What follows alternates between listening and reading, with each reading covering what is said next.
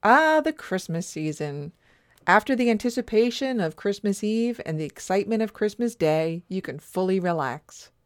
The dinner was cooked and enjoyed, the gifts were exchanged and oohed and awed over, and hopefully you have some time off work to chill with your closest people. As you dip into your second bowl of Boxing Day soup, and let's be real, your third drink, you hear a banging at the door. Who'd be making all that ruckus? What on earth is going on? You open your Ring app to see who's at your front door and see a gang of disguised and rowdy people that you don't know. Do they have their faces covered in doilies? Are they wearing their underwear on the outside? You push the button to speak and give a tentative, "Hello?" To which the motley crew reply in unison, "Any mummers allowed in?"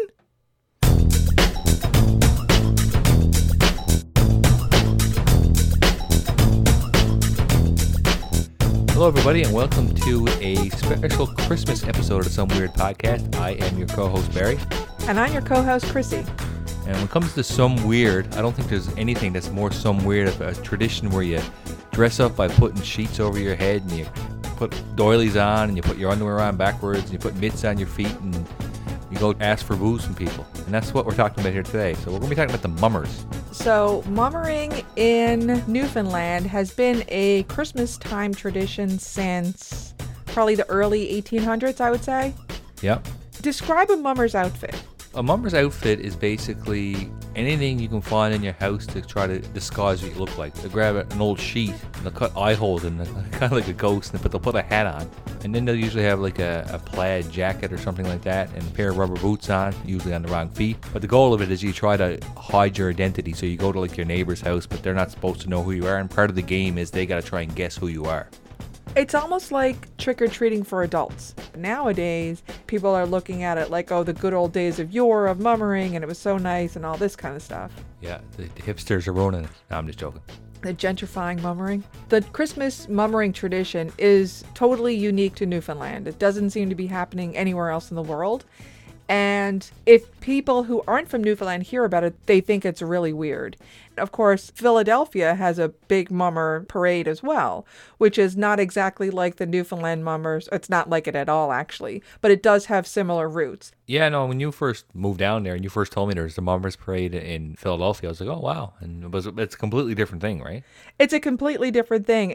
It started around Christmas time in the 1800s as well, and they were like what was considered to be the quote-unquote lower class people. So they would go into the streets and just parade and shout and be masked and shoot guns in the air as like a FU to the upper classes. Oh, really? Yeah. Just walking around shooting your guns in the air like the rich Texan on The Simpsons. Exactly. Eventually, they turned it into a point of pride for the city. And every year since 1901, they've had the Philadelphia Mummers Parade on New Year's Day. It's a huge, huge event. And you can't just be like, I'm going to be in the Mummers Parade this year. You got to be brought in by an already established mummer. They're like the Masons or the Illuminati or something. You can't just grab your sheet and your mother's 42 bra and go on out the door? You cannot.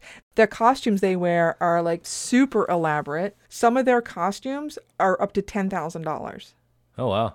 My sheet that I got the eyes cut out of, this about 8,000, I suppose.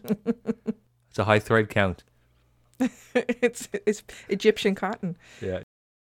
Let's talk about where the mummers came from originally. Yep. I don't think anyone actually really knows. Like, there's no pinpoint of time. It's like, on Boxing Day of 1823, mummers started. Like, it's just kind of one of those things. I'm going to attempt to give, as brief as I can, history of how Newfoundland came to be settled in the way that it did. Okay. All right. So in 1497, the explorer, John Cabot, discovered Newfoundland and claimed it for England. That was 500 years after Leif the Lucky, and thousands of years after native people have already been living here. Yep. There's enough fish sire to feed the empire for all time. That's where we see the Heritage Minute with the baskets that you just talked about. They found all this cod, and then the almighty cod would shape the history of Newfoundland for hundreds of years. They say, though, the British Empire wouldn't have lasted as long as it did if it wasn't for the cod in Newfoundland to help feed it, right? I mean, you need to feed an empire, and apparently it was a major source of food. Well, I mean, just look at those baskets. They're flowing over with fish. So for the first 300 years after the discovery, quote unquote, of Newfoundland. Newfoundland was considered to be like a major center, a hotspot for the transatlantic migratory fishery. So that means they didn't stay. They would just come back and forth to get their overflowing baskets of fish and bring it back to Europe. Come in for 5 minutes, get their fish, and go on, because that's all it took to get them off. That's right. They just drag a whole bunch of baskets along, and that was it. No, they would usually come in spring and leave in the fall. Yeah. Okay, so Europeans would come from England, Portugal, Spain, France, all those places. And they'd come in the spring, they'd fish, all through the summer. They'd be like, this is great, because Newfoundland in the summertime is great. They never stayed in the winter. Yeah, winter's not as good. They might have changed their minds later on. Yeah, I think a lot of people will question when you think the summer's great too, but... I actually like Newfoundland summer, because it's not hot as balls. Yeah, I know, like so many places around the world, I mean, you can't even go outside in the summertime, but here it's nice, My blessed will die with to eat. They come from all these countries and nobody really stayed. They just came to get the fish and they go. And this was mainly dominated by England. So all these other countries were on the go, but England was like the main crowd for various and sundry reasons. Even kind of more granular than that, most of the English migratory fishery was controlled by a relatively small group of Southwest English merchants. So you got a really small kind of elite group of people that are basically controlling the fishery, feeding the empire, as it were. Okay. And the labor for these Southwest English fish merchants came mainly from Southwest England and Southwest Ireland. Now, this is actually important when it comes to the whole mummer thing that we're going to get into. All right. Okay. So in the 1700s, migratory fishery sort of morphed into what was called a resident fishery. And what happens here is the British government is like, y'all can go over and fish and you can stay there, but only so long as it serves the empire well for you to be there. The Queen. Who was the monarch in that time? I think it was Henry VIII. I think he was quite a lot earlier than that. Oh, was he? He's the guy with all the wives, right? He's been married 7 times before. Everyone was an Henry. Henry! Herman's Hermits. Yeah. I got the record there. Of course you got the record there. You're such a spaz. I am. So I don't know who it was. The king or queen of England. Basically, it was like, you can go and you could stay there, but only as long as it serves us. Because they didn't want the Spanish guys to go over and set up shop and then they'd get advantage, right, if they were staying. That led to having kind of a small-ish, permanent-ish population. And then somewhere between like 1780 and 1830, there was like a huge population boom in Newfoundland. The permanent population went from about 19,000 to 75,000. Okay. 1835, Newfoundland is granted title of official British colony. And then a bunch of immigrants come to Newfoundland. So who are the people that are actually going to go and settle there? It's going to be the people that have historically come and work there. People from Southwest England and people from Southwest Ireland. Makes sense. Most of these people come to stay in larger centers around Conception Bay, St. John's, which is not in Conception Bay. And within Conception Bay, larger centers start to grow around Harbour Grace and Carbonear and Bay Roberts. So in these larger centers, what kind of happens here is they grow more of a middle class. But the outports outside of the major centers, they're still almost entirely reliant upon the fishery. And the way that those kind of outports are settled, they generally settle along with the people whom they already know. And the people that they already know are people that are from their original homes places. So you'll get communities that are almost exclusively settled by Irish people. And you got communities that are primarily settled almost entirely by English people. And to further delineate that, the Irish are typically the Catholic and the English are typically the Protestant.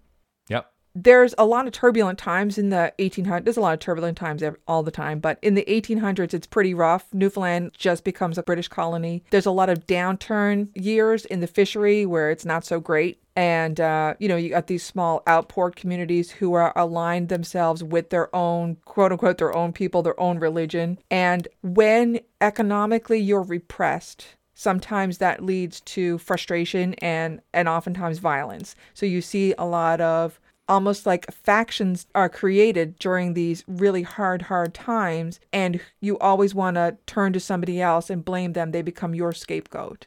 My fishing isn't so great this year because I got these Protestants next to me taking all the fish. Or I got these Catholics over here doing all of that. Or these English merchants who are ripping me off with my fish prices.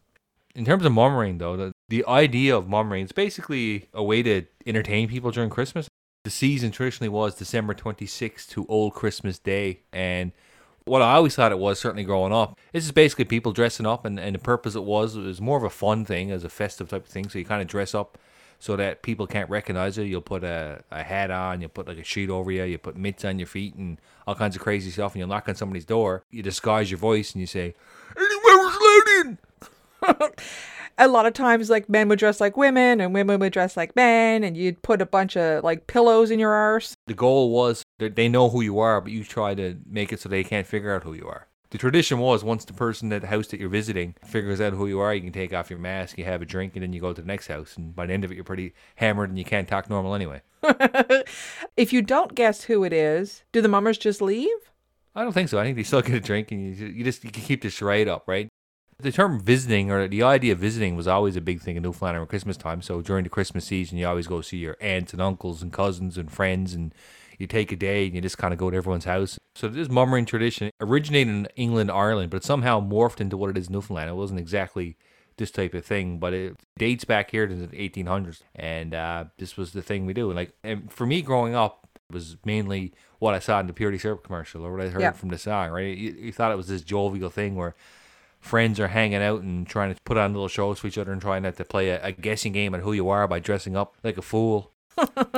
You know what I always kind of thought weird? If you were in a small Newfoundland outport with like literally 200 people, how did you not know who the mummers were? It must have been pretty easy to figure it out.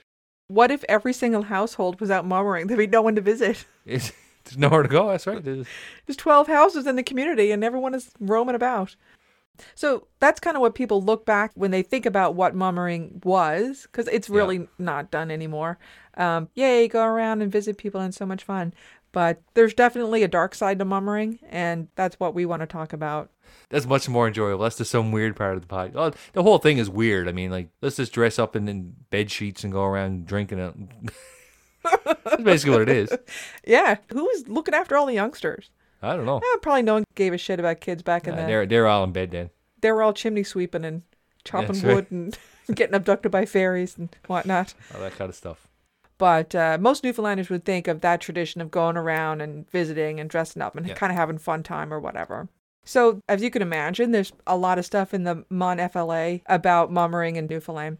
And I would say this is the main paper on mummering. So it's Mummers on Trial, Mummering Violence and the Law in Conception Bay and St. John's, 1831 to 1863. And this was written by a folklorist called Joy Fraser.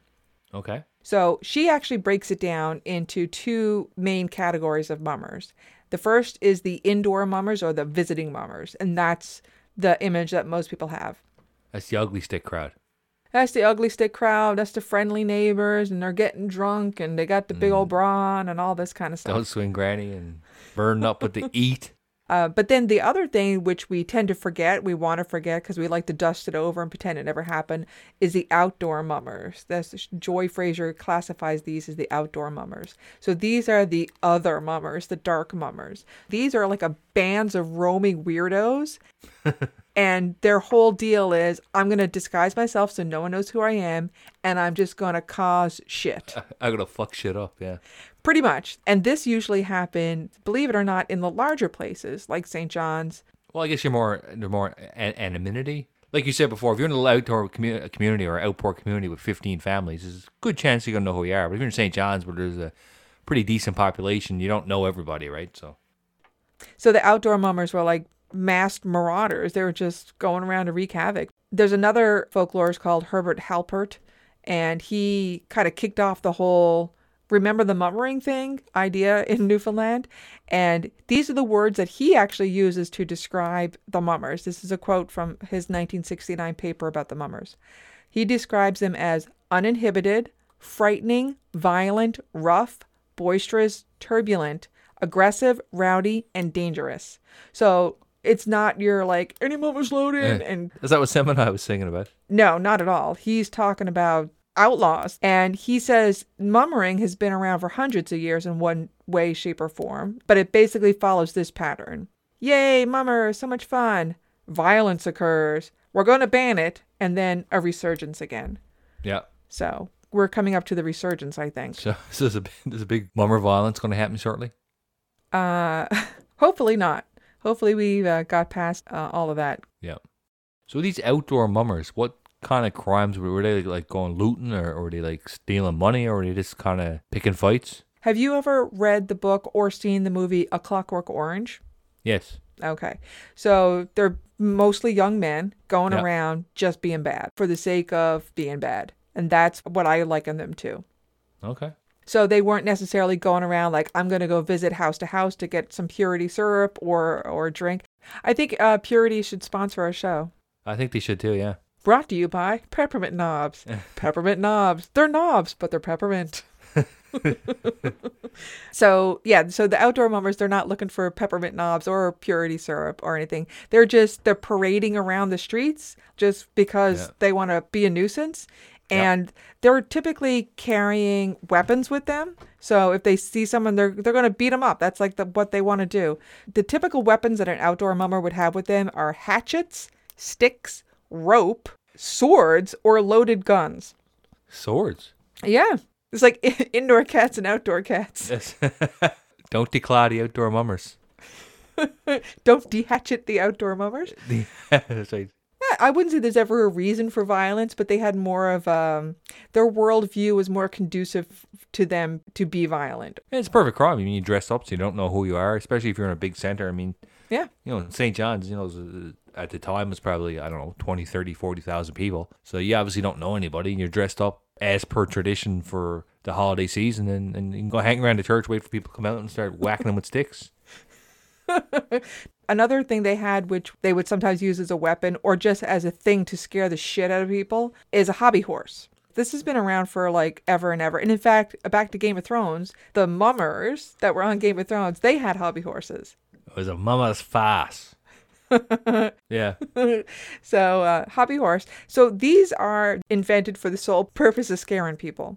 Reading about these in Newfoundland, it seems like there's not a lot of oral history known right now about the hobby horse. It kind of died out long before the mummers and wasn't remembered as much as the mummering tradition. But they're trying to piece some stuff together. So I read an article in Down Home. Janice Stuckless, she wrote an article in Down Home about the hobby horses. She said the mummers, the outdoor mummers, would carry these hobby horses with there, and they were normally the horse head that's usually carved out of a chunk of wood, but sometimes they were a full-ass real horse skull. Really? Mm-hmm. If you didn't have a horse skull handy, it would be other domesticated animals like a goat or a cow or a pig. This is some dark-ass shit here. If you didn't have a horse skull lying around, which most people don't, like a friggin' witch, a swamp witch that you are, you could use like a goat or a cow or a pig. So she says in her article that some people say that these animals were sacrificed to make the hobby horse, but I read that. I'm like, there's no way people are throwing away perfectly good animals to get their skull out. And then the very next line in the article was her saying, there's no way people are sacrificing animals to get their skull out. So she thought that was pretty unlikely. But if the animal had died for natural reasons, or if it was one of these like a pig or cow and it was slaughtered, they would use the skull for their hobby horse. The hobby horse is basically, it's a marionette made out of a chunk of wood or an actual skull, and the jaw is on a hinge, so you move it up and down, and the mummers would carry it around and they would use it to scare people with. They would snap the mouth just to be assholes. Nice. The closest thing that we have outside of Newfoundland to the hobby horse is the Welsh. They have, I had to phonetically write it, Mari Lwyd. That's a non-Newfoundland hobby horse? It's a Welsh hobby horse. Okay. Christmas time, they walk around with the Mari Lwyd, and it's kind of interesting, actually. The Mari Lwyd will go house to house and basically engage in a rap battle. So you go to the house, the person starts out the rap battle, and then the horse replies, and then they go back and forth, and whoever can't make any more in the rap battle, they lose, and then they go to the next house. I see. So, yeah, hobby horse, weapons, marauders. Why are you going to be shagging up Christmas? Yeah, it don't make any sense. Like, Christmas is supposed to be a good time. You hang out, you go visiting your family, you have a couple of drinks. Probably at that time of year, there's a lot of idleness going on. Yeah, it's probably not a lot on the go. You're not doing a lot of work because a lot of things shut down. What a better time to dress up and play the game of the Mummer. Growing up, there's three things I knew about the Mummers. Number one was the Seminole song, where you got to kind of visualize what the Mummers were and, dancing around and all that kind of stuff. Number two was they liked purity syrup, and I got that from the purity syrup commercial.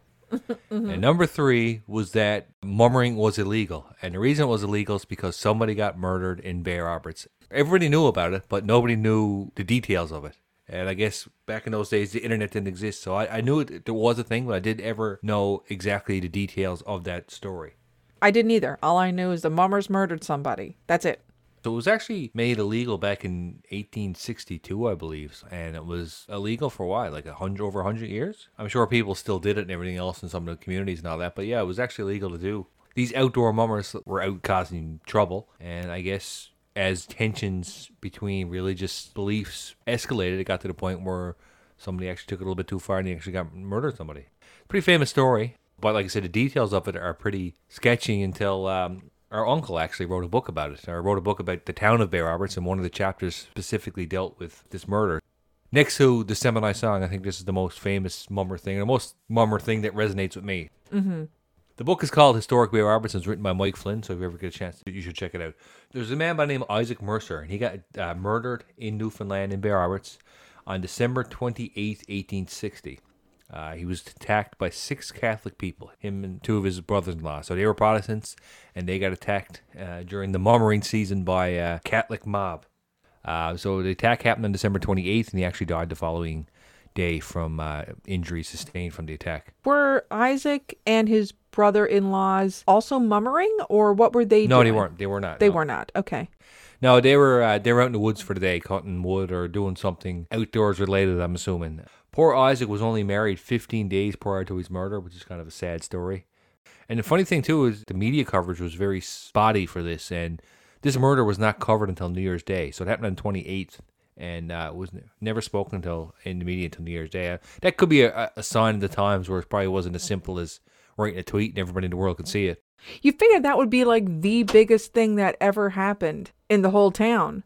Yeah, but for whatever reason, it never hit the media until January 1st the following year. Yeah. So investigators were sent from St. John's to investigate this murder, and by January 15th, it still wasn't solved. So they decided that they would put a reward out for information leading to the arrests of persons responsible. They ran an article in the Telegram, and it basically said it was a reward of £100 sterling. So what's £100 sterling? Do you have any idea what the value of that would be? Probably a few $1,000s. Good payday. They ran an article basically saying the reward of £100 sterling to anyone except the actual guilty parties. Oh, because you can't make money. Like, I was the one who murdered. With my money, bitch. Murder for hire. They also offered a full pardon to anybody who was an accessory to the murder if they're willing to provide information. So not somebody actually performed it, but if they're hiding them out or something like that, they would get full pardon for it, right? Okay. By January 31st, nobody came forward with any information. Wow. The concern was, like I said, it was actually brought up in the House of Assembly, which is the government house for Newfoundland. How can a small community like Bear Roberts, where everybody knows everyone, nobody would know who did this murder? So what actually happened in this murder? What's the actual story here? Basically what happened was Isaac was returning home from a day in the woods with his 2 brothers-in-law. He went to his mother-in-law's and got a cup of tea, and he was walking back, and they were attacked by 6 men dressed as mummers with pickets. Pickets? What's that? I'm assuming it's like, picket fence. Oh, okay. Yeah, one of those pieces of wood with a point on it. The 3 men were beaten, and Isaac was beaten so severely that he succumbed to his injuries the following day. He had a hatchet with him for working out in the woods. One of the mummers actually took the hatchet from him and actually hit him over the head with the hatchet, and that's kind of the injury that caused death, right? It's not like they went hunting for him. No. Basically it was, I think he was a victim of circumstance. He happened to be there at that time, and it wasn't say we're going to get this Isaac Mercer guy. After the attack, he was carried to his mother's house by 2 brothers-in-law, and he died the next day in bed. On February 20th, 55 days after the murder, 3 men were arrested. 32-year-old John Dawson, 37-year-old James Henderson. They're all brought to jail waiting trial, and Henderson actually died in custody. The cause of his death is unknown. There's 3 other men arrested for the roles in the murder, Dennis Walsh, James, and Patrick Fleming. So again, there were 6 people that did the attack, so these were the other 3 people that were arrested. Okay. So they were all charged, and they're ordered to appear at trial. John Brown was a witness, and he came forth and made a statement about what actually happened during this event. He was Isaac's brother-in-law. Mm-hmm. This is John Brown's account. So they were at Wilson's Corner. I'm not sure where Wilson's Corner is in Bay Roberts, but that's the location they were. The 6 men were armed with pickets. They approached Mummer and Tyre to disguise their appearance. One of them got a hold of Isaac's hatchet, which was on his back. Mercer was hit in the head with the hatchet. Brown said he was hit as well. He heard one of the masked actors say while he's hitting it with him, he said, "Take that, you son of a bitch." Really? You know, obviously, they knew who he was and knew he was a Protestant and all that, so they said, well, you know, this is just too perfect. The man with the hatchet approached Brown, and Brown punched him. The 6 people started beating on with pickets, and eventually they ran away. So I guess they realized, you know, we probably got a bit too far, and they took off. He said he couldn't tell who they were because they were wearing masks, and he was too busy trying to defend himself. So he wasn't trying to say, okay, who are these people or anything like that. He's just trying to prevent from getting the shit knocked out of him, right? And also, you said Mercer was 20 years old. Yep. And the assailants were in their 30s? One was 30, one was 28, one was 37. I mean, you're old enough to know better. Why are these older men Beating on a kid? Yeah. The 37-year-old at that time was old enough to be his father. Yeah, for sure, yeah. What foolishness to be on the go. The religious hatred between the Protestants and the Catholics, I mean, that goes back to, you know, when did the actual great religious schism happen? All that shit went down in like the 1500s. And the thing is that in essence, the religions aren't very different. No. I'm a religious scholar. That's right. But for whatever reason, because they're different and people like hating things that are different, there's always been a very huge amount of tension between the Catholics and the Protestants. And I think what happened here is, you know, these bad mummers are out doing this, and this one just went too far, and then someone ended up getting hit with a hatchet, and they're like, oh, fuck, what do we do now? And then the person ended up dying. So going back to the story, basically they got into a fight. Brown was telling the story. He fought off one of the guys when they were trying to attack him with the hatchet. They finally all ran away. He couldn't tell who they were because they were wearing masks, and he was trying to defend himself, so he was more busy concerned about not getting kicked in the head or smacked in the head than he was trying to figure out who these people were. So after the fight was over, they picked up Isaac, and they tell he was obviously really damaged, so they put him like arm in arm, like threw him in between the 2 of the other guys and put him on his shoulder, and they carried him home. He died at 11 o'clock the next morning.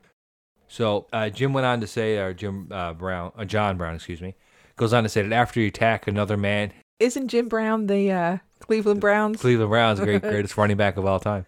But he goes on to say there was another man, William Snow, was present, and he didn't see him during the attack, but he happened to be there for whatever reason.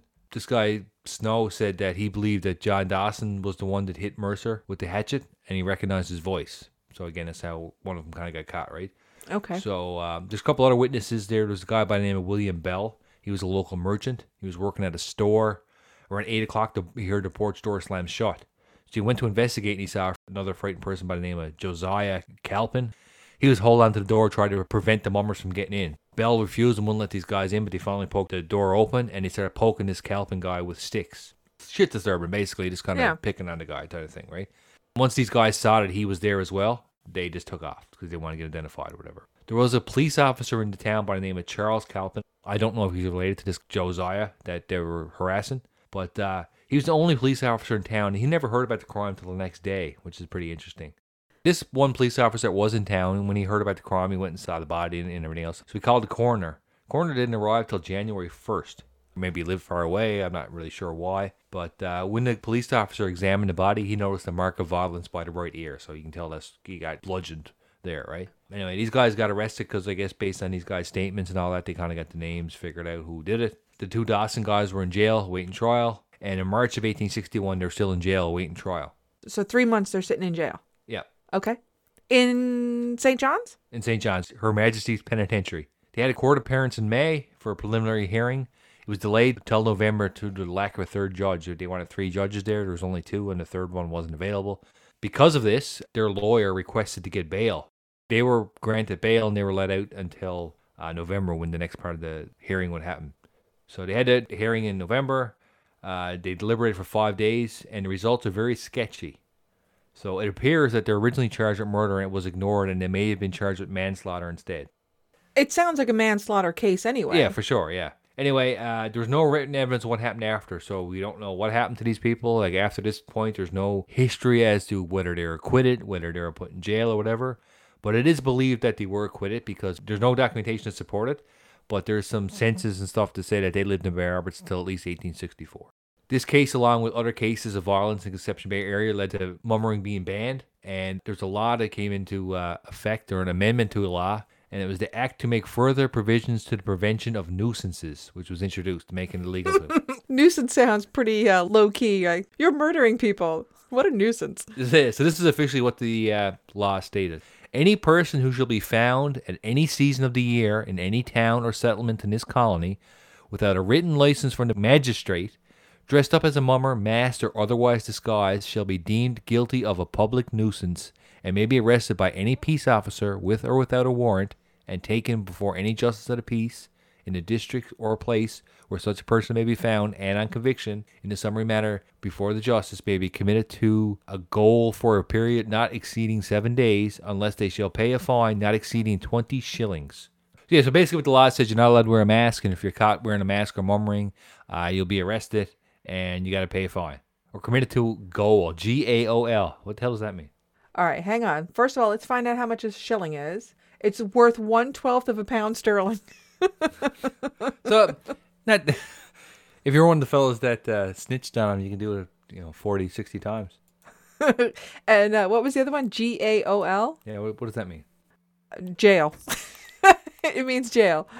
So a couple of things very interesting about the story is, number one is, why was it not reported in the media right away? And number two is, what happened here? Like, what happened to the trial? Was there some higher power? Did the Catholic Church get involved to try and cover it up? Oh, that's probably what happened. That was my assumption, was that, some of the religious figures got involved in saying we can't have this in the press. They've covered up other heinous stuff. Yeah. They killed the Pope, apparently. What? In The Godfather, anyway. It's probably not true. Oh.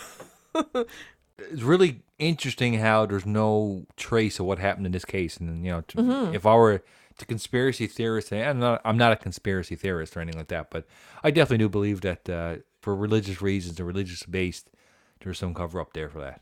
But if they were charged with like first degree murder and they were found not guilty of that, then that's the end of it. That doesn't mean they didn't kill him, right?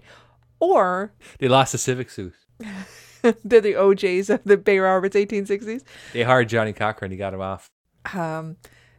Or maybe it wasn't these people. Maybe there was enough reasonable doubt to say, listen, all kinds of people were roaming around dressed like mummers. Why do you think it was us? Yeah. Well, I guess because the witnesses said that they saw him there, right? But eyewitnesses are the worst. They are the worst. They offered like a fair amount of money for leads and a full pardon, and nobody came forward, right? So there has to be court records somewhere of something like that, of a murder trial or a manslaughter trial. So, I mean, we found one of a proof of the existence of fairies.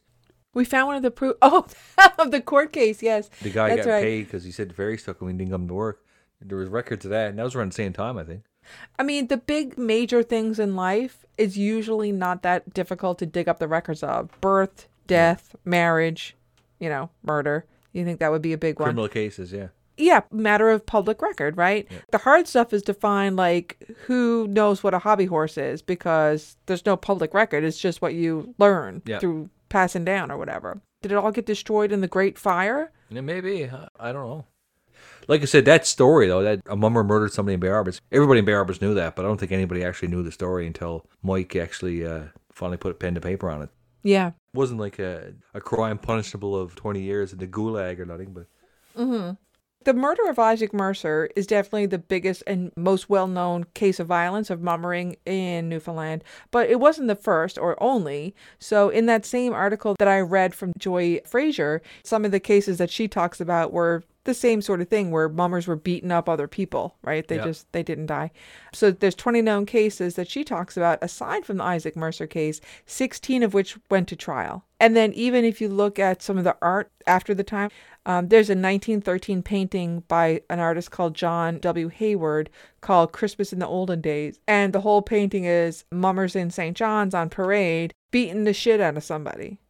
So yeah, because of all this violence, it goes from getting together and walking around and having a good time to like, listen, you've ruined it all. Thanks a lot, jerks. Yeah, exactly. Put on a mask, go out and do whatever you feel like. Yeah, no one knows who you are, so give her. So no one knows who you are because you're masked up. and you're probably have had a few drinks, right? So you got this Yep. liquid courage. Yep. And you also got this idea of the us versus them. Yep. I'm going to get those Protestants or I'm going to get those Catholics. And you're fueled up, with all of these collection of things. And it's a recipe for a disaster. And, somebody lost their life over it. Yeah, which is really sad. But starting from the Semini song, Yep. and more so in the 2000s, there's been a resurgence in the celebration of the tradition of mummering in Newfoundland. Yep. So in 2009, in St. John's anyway, they started the annual Mummer Parade. Yes, yep. Have you ever gone to it? I've not. I think it's growing into a bigger thing, and I'm seeing a lot of parallels between like the Philadelphia mummers and the Newfoundland mummers in this sense, because the Philadelphia mummers started out as groups of mobs roaming the streets to shooting off guns and just trying to be bad for the sake of it, Yeah. to like this organized parade and a point of pride for the city, and it's a whole big fancy thing, and it's really revered as a Philadelphia tradition, this mummers parade. And I've seen now since 2009 in Newfoundland, they started the annual Mummers Parade, which is, you're still dressing up in your mother's big 42 bra, but it's really like a nod to the olden times and a celebration of that time. Yeah. No, I guess it's one of those things that where it's like, I guess you look back at it, this is a real big part of our heritage and we should be celebrating it. And obviously celebrate the quote unquote good mummering or the indoor mummering, I guess, not the thing. So yeah, they have a whole big festival and has a big parade. I've always thought mummering was a pretty cool thing. It's never something that I have done or probably would do, but I wonder if it was really, really super not done in Bay Roberts because of the murder? Because of the shame. It's possible. If we have listeners out there that did grow up in a smaller place, like outside of the Avalon or outside of certainly Bay Roberts, and you remember mummers coming to your house, let us know. Let us know if that was a thing in your living memory. Yep. So you could reach us at someweirdpodcast@gmail.com or at someweirdpod on Twitter. Let us know what you think about mummering. We think it's really weird. In terms of Christmas traditions, when you think about Christmas, you think about, elves and Santa and gifts and visiting family and turkey and New Year's and all that. But there's only one place in the world where that means putting a sheet on your head and cutting holes out of it and sticking on a thing and walking around with a fake horse and grabbing a stick and sticking bottle caps on it and start playing it and getting drunk walking around houses. I mean, there's only one place in the world that does that, and that's here, right? So, and it really is a part of the tradition of Christmas, right? Yeah, even though we did not mummer, we didn't go mummering or jannying when we were kids. That tradition of going house to house and visiting and always having something, a snack or something or a drink or something on the go for everybody. That tradition was definitely alive when we were children and probably still is so today. Yeah, for sure. Maybe that's what mummering actually eventually morphed into, dressing up and acting a fool, to like just visiting. Just visiting, drinking, and then acting like a fool. So. Yeah, in that order. If you have any other insight or any ideas about what you think might have happened to the accused in the Isaac Mercer case, other theories, that would be cool to hear too. It's a part of our history, and it really did help shape some of the ideas and definitely some of the laws in our province. I think the mummer would have been a great professional wrestler. Yeah. That'd be his gimmick. I'm the mummer. Hope everybody has a Merry Christmas or a Happy Holiday if you don't celebrate Christmas. If none of all that, enjoy your time off just because it's a federal holiday. Yep. I hope you guys enjoy this Christmas episode of the Some Weird Podcast. And if we have one final thing to say about mummering in Newfoundland, Barry, it's some weird boy. Some weird. And... Any mums loaded! One day the reindeer said they wouldn't land in foggy weather. We must have visibility 400 feet or better. We fly just like Air Canada, in fog we cannot land. And Santa says that doesn't dears. Let's move to Newfoundland.